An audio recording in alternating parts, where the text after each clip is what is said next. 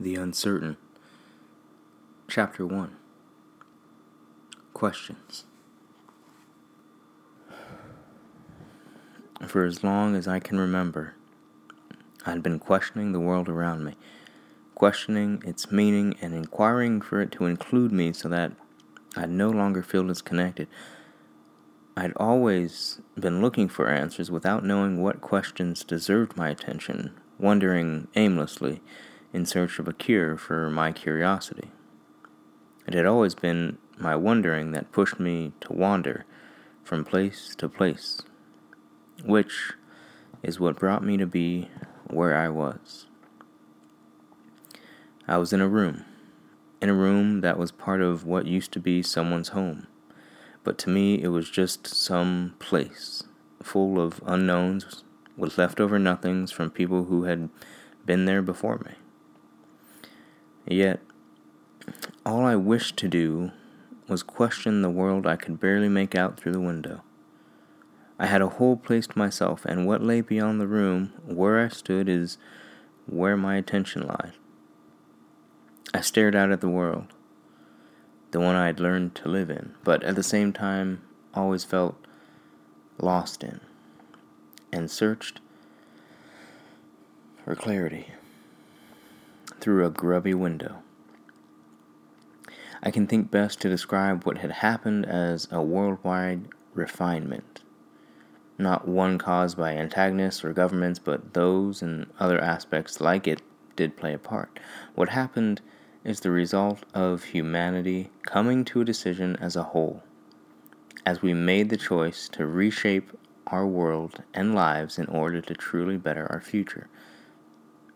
I guess the old phrase for the idea was exactness, but that was always simply an idea that guided us to a reality we produced. Yet, I felt the world remained to be at odds with us, its inhabitants. There were no longer any boundaries or labels, just people of all types who lived simply to enjoy. Yet, I had so many questions. Where will I be in the future when I look back at this moment? What if, at this moment, I'm looking back on my past, remembering myself asking this question? That had always been my favorite question to ask myself as a kid. It allowed me to remember how much bigger the world was compared to me, while at the same time, it offered me some insight into my mind. I remembered the seemingly blank look I would get on my face as I asked it, how it would occur to me at the most inopportune times and trail me through my inner conscience. Even as I stood in that unused space, it made me wonder. It made me question where I was, where I had been, and where I might be going. I stood alone. Just me and the abandoned furniture that sat in stillness and gathered dust from the air. The air itself felt neglected. It felt as though it didn't want to be a part of the room. It didn't want to be inhaled because it felt polluted by the past it had been forced to be a part of, and the future it couldn't deny. The air was there long before the furniture. Therefore, it had been a part of the vast history of the room. It remembered the first time it had its first companions, the frustration of the people who lived there, and the desperation they let intermingle into the air. In the air, there were stories of loss, of hope, of pain, and of compassion, but the air also had its own story it wished to be known. It had a story of longing and disappointment, and as I breathed, I saw these things. I felt them, each memory, each dream, and each goodbye. It seemed the air was ashamed to allow me to know such things, just as I felt ashamed to share my regrets with it with each breath I took, as it unwillingly had allowed me into its memories. It had been so long since I'd someone to connect with that beneath its discomfort, there were hints of subconscious appreciation. I felt an odd sense of welcome. Odd because this was not a place I'd been to before, but I felt as though I were already familiar to the atmosphere. I began to accept the surroundings as they were, dusty and stale but open to strangers. I ran my hands across the furniture as I walked by, as if to get to know it better. The couch sat still by a wall and was covered in a sheet, but it seemed as though it were playing its own game of hide and seek. I smiled, for I didn't let it know I'd found it just yet. The dining room table had 2 chairs tucked underneath it, the 2 of them waiting to be put to use during the next meal, while the table itself eagerly awaited its chance at supporting the weight of that meal. The oven, stove, and refrigerator all held on to the hope of being opened once more and fulfilling their purpose. There were a few cabinets in the kitchen as well that were old, but not broken down. I gave them no second thought because I knew I wouldn't be there long. On my walk to get acquainted with this place, my lifelong ability to see, feel, and recognize the lost history of the area had proven to be once again useful. The outside world's knowledge, however, continued to escape my mental grasp. Since I'd already been welcomed by some of the inanimate objects that were left behind, I began to rearrange them in order to help me to try and make sense of the world. I rested my jacket on the kitchen table in an effort to ease its longing and once again put its legs to use. I took one chair and set it in the center of the middle room, and as I did, I felt the other develop some jealousy for having been left behind. I slowly approached the couch and pulled the sheet off of it. A sense of surprise arose with the sheet in the air as it flapped and floated down. I used a corner of it to wipe the dust from the window before throwing it back over the couch. I could feel myself beginning to settle into my surroundings, beginning to lower my guard in an unfamiliar place. I stood and faced the window before moving the chair around the room until I felt it was somewhere that would benefit my purpose. I moved it from the center of the room to the side to the next room near the couch and then back to the original room just in front of the window. It made sense for me to set it there, and so it sat for a few seconds before I turned it around so that it faced the inside of the room.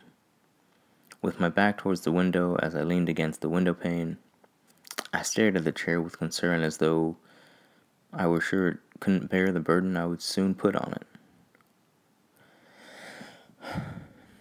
Now you, like me, face vague opportunities that have been wielded by indefinite knowledge. As the sentence unraveled in my mind, I began to feel the chair probing my actions, attempting to make sense of what was happening.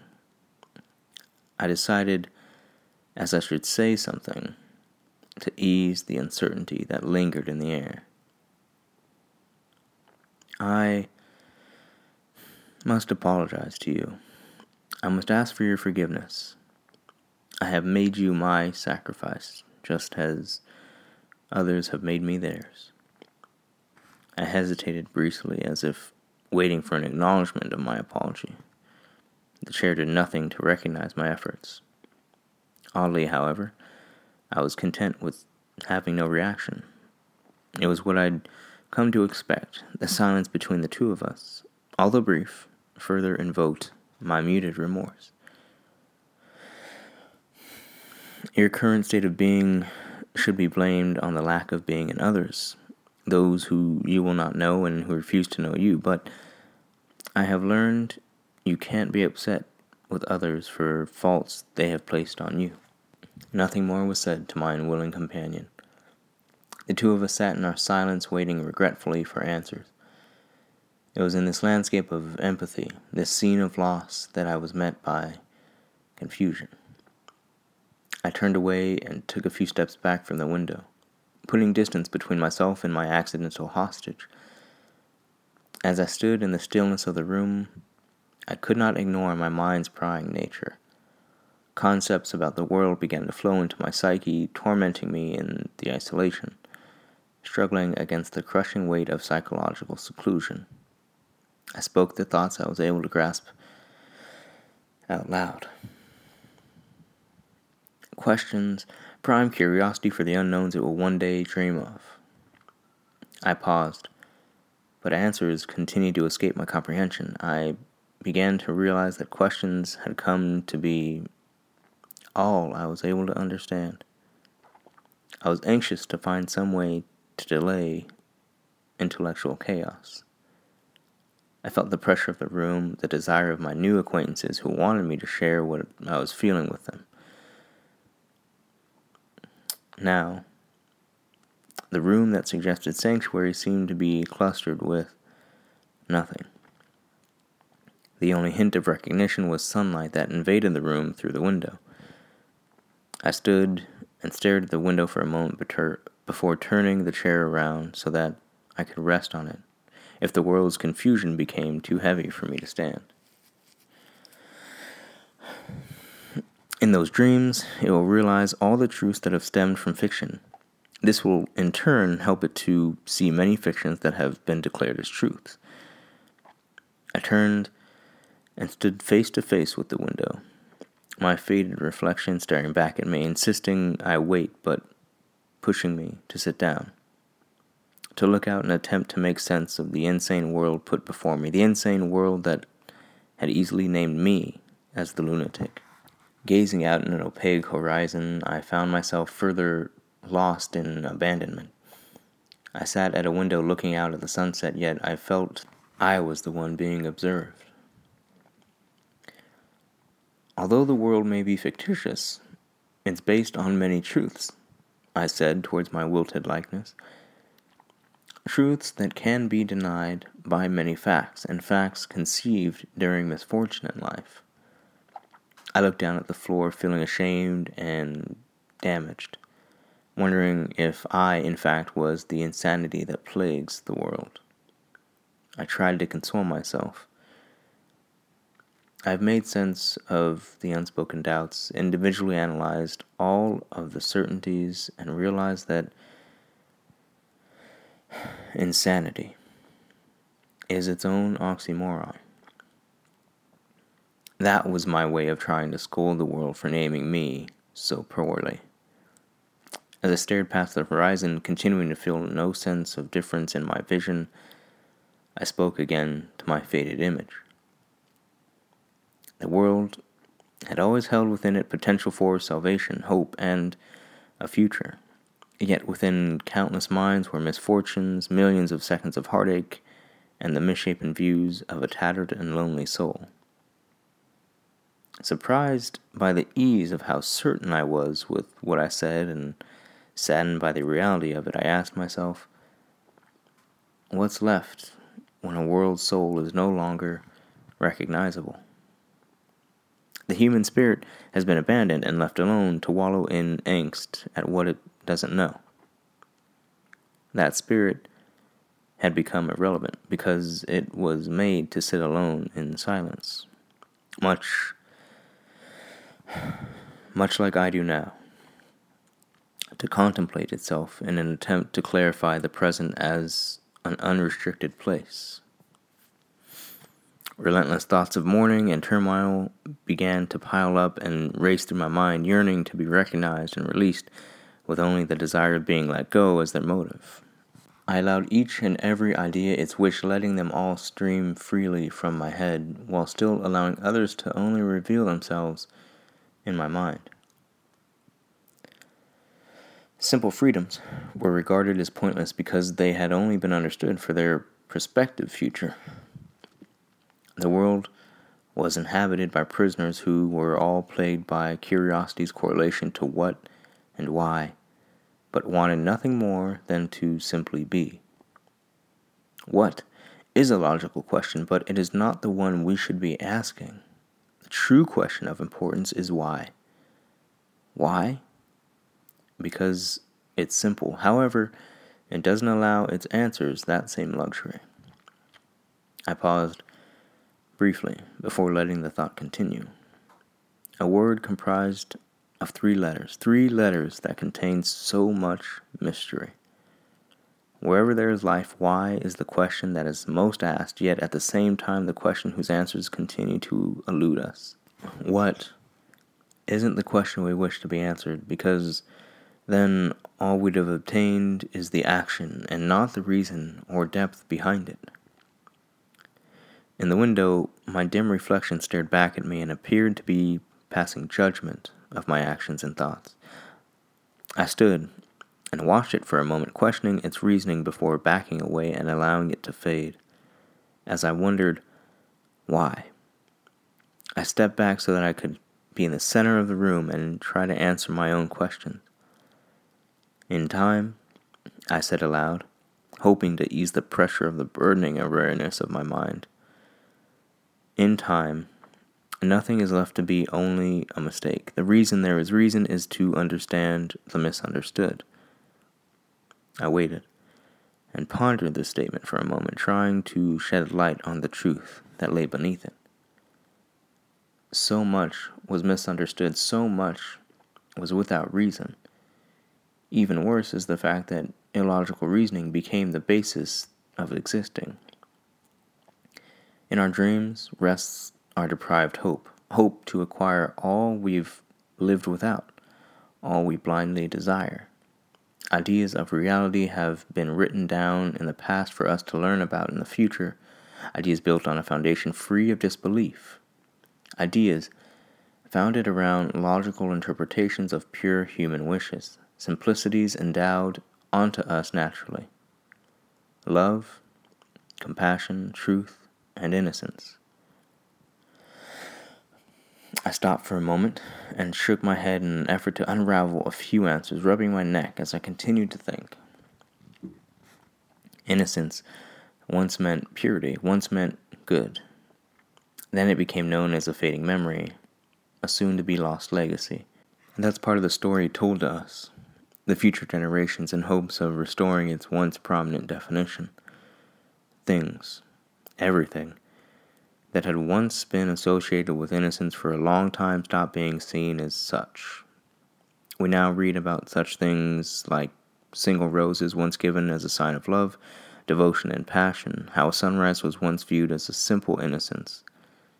Many of us have read about such things and have been inspired by them once again, but those before us can rarely be engulfed by the feeling of true innocence. For too long, a flower was a sign of misfortune, of death, so they were only given to those you felt remorseful for. The sun, whether it rises or sets, reminds us of a world we were left with, a world created upon despair, which makes it hard to forget the destruction and grief that is slowly fading away behind the beauty. We grew up being taught about the illusion of peace, in hopes of carrying on the importance of stopping the illusion and making it into a reality. As peace, for far too long, could not have been thought of as an illusion. It was always only a mirage, something people thought was there because they wanted it to be. I began pacing back and forth through the 3 rooms, rubbing my eyes and head as thoughts relentlessly raced into my mind, too fast for me to sort through silently.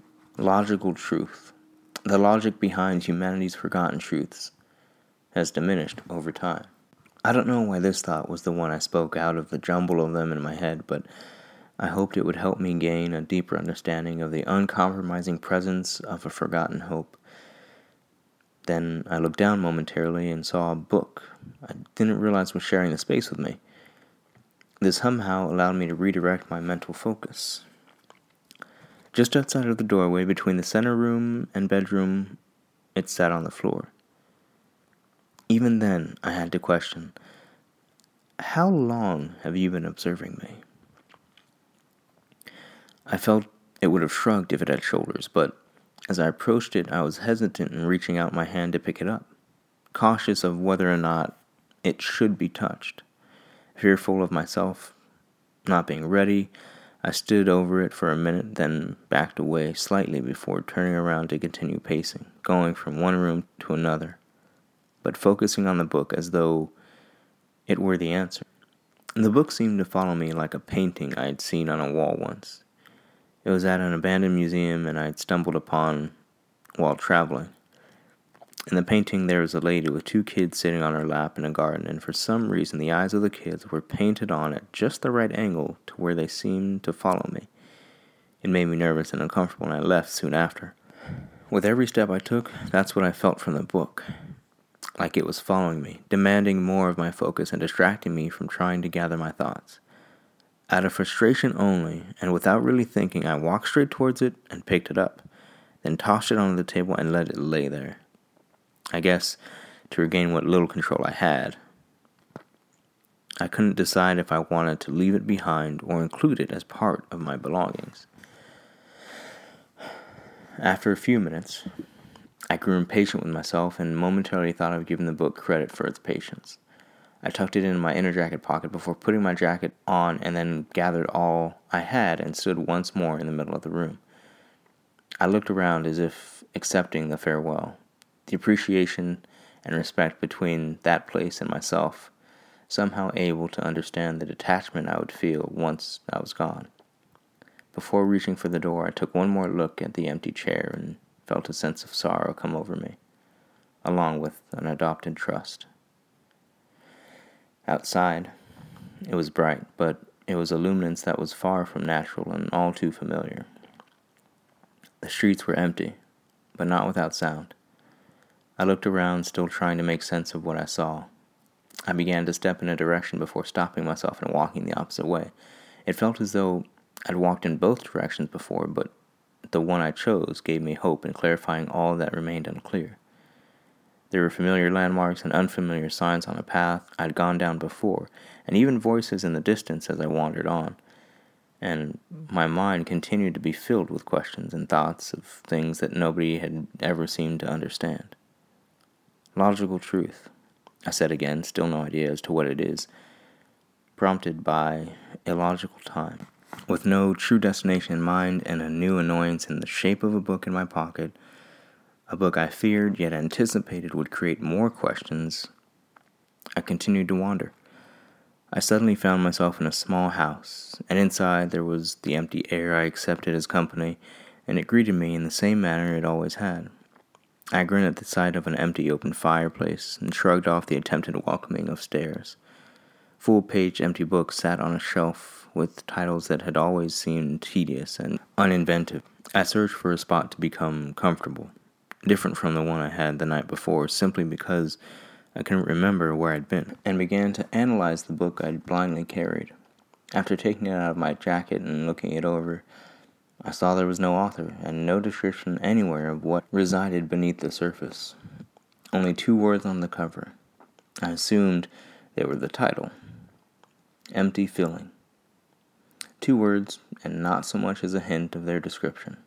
But before even opening the book, I'd begun to question its meaning, striving to prematurely evaluate its contents and, more so, foresee an ending.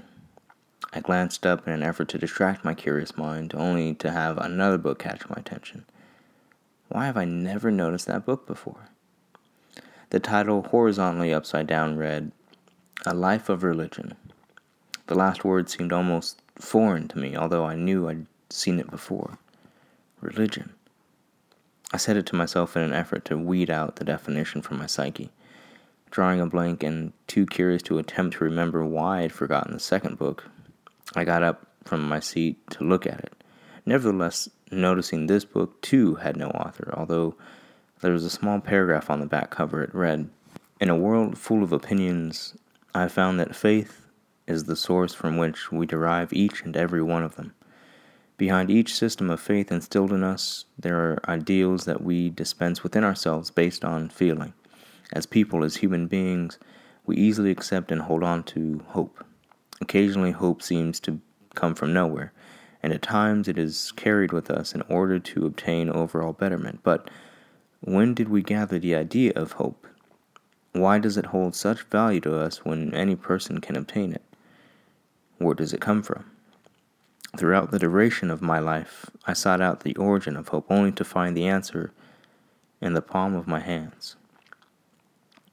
As I sat in the dark looking out through a window, one completely different from the first, I realized my eyes set a goal for themselves. They wished to see nothing happen. I'd been staring just to know for a single moment there was nothing out there, waiting for the view to take away from my thoughts and allow me to admit to accepting uncertainty in order to rest. I looked back at the two books that had found me hours before and glared at them both with a look of desperation. I blamed them for my unfulfilled curiosity, even though I knew my curiosity was displeased long before seeing them. The two books sat with me in silence, mocking my inquisitive agony with their calm yet shrill, unread knowledge. Behind the two books, the fireplace crackled. Although I didn't remember lighting it, I didn't question how it had come to life, nor did I question why I had not questioned it until that moment. It spewed out small wisps of smoke that had slowly begun to fill the room, and I sat there, dully, allowing each small cloud to darken the space around me. The window gradually became indistinguishable as the ridiculing hush of the two books grew more evident. Even through the smoke, I could feel their presence almost as if they fed on the fire. If I had wanted to walk, I'd have had no room, and although I apparently knew the room, I had no vision of my surroundings. This realization wouldn't have bothered me otherwise, but at this moment my brain couldn't handle any more unknowns. As I sat alone, wanting nothing more than to know, a voice spoke out. "Open the window." "Excuse me?" I asked, almost surprised at how calmly I answered. I felt almost relieved to hear a sound in the dark. No response. I waited a few seconds before speaking out in no particular direction. "What do you mean?" I can't find that window anymore." A whisper from behind me. "Open the window." In my life, it had always been easy for me to commit to many things I'd not been sure of, many things that others couldn't oblige to out of fear. Now, I found myself unable to completely commit to something I myself grew afraid of. Turning to see the face beneath the voice, I found myself in the place where others had long been before me, somewhere I'd never before been able to understand. Because I couldn't fathom the feeling of being as others had been, the feeling of loss and disarray, I felt questions I didn't want to ask building up inside me. I felt them at the tip of my mind trying to drill themselves into my throat so they could escape and let themselves be known, despite my uncertainty and unwillingness. Out of foolishness, I pleaded with myself to keep them in my psyche and allow them to unravel there, and only there. I knew this wouldn't ease my desperation, but thinking seemed better than hearing them stated in my apprehensive voice. How can I make sense of such a feeling? How can I expect to know if I can't trust myself? What do I not trust myself to do? What am I failing to comprehend? For as long as I can remember, I've always dissuaded myself to be anywhere that involved knowing two sides of one occurrence. I've always gone in and triumphed when there was good, but collapsed once there was bad. So, for the sake of never being wrong or let down, I've kept a distance between myself and what I've been a part of. Even now that I have announced this fault to myself, I still hesitate to turn around, not out of fear or misunderstanding, but because I can see the negative forming behind me. I can feel the unknown conjugating in an attempt to have me further torment myself about looking behind me. The voice has stopped. It's no longer beckoning for my attention, perhaps because it can observe the uncertainty in my mind. Whatever the case, it's no longer here. There's only me. The realization that I'd decided to commit to not committing further disturbed me. I had made a choice to ignore the questionable simply because I didn't want more uncertainty. Becoming a hypocrite alongside what I'd so long been questioning. So for what seemed like a plaguing, pointless eternity, I sat still, observing the unclear room and attempting to convince myself that nothing unfamiliar lay behind me. I sat there and tried to think of nothing. I sat there and pleaded for my curiosity to control itself. In my mind, I could only think of one thing, only one request to get the questions out of my head. Leave me alone. I didn't ask, I made it a fact. I wanted to be left alone because then I felt the questions would be illogical. I kept repeating it in my mind. Questions are illogical. Leave me alone. To me, it seemed almost poetic, and I couldn't help but be proud of some form of success and laugh at how it came when I felt I was failing.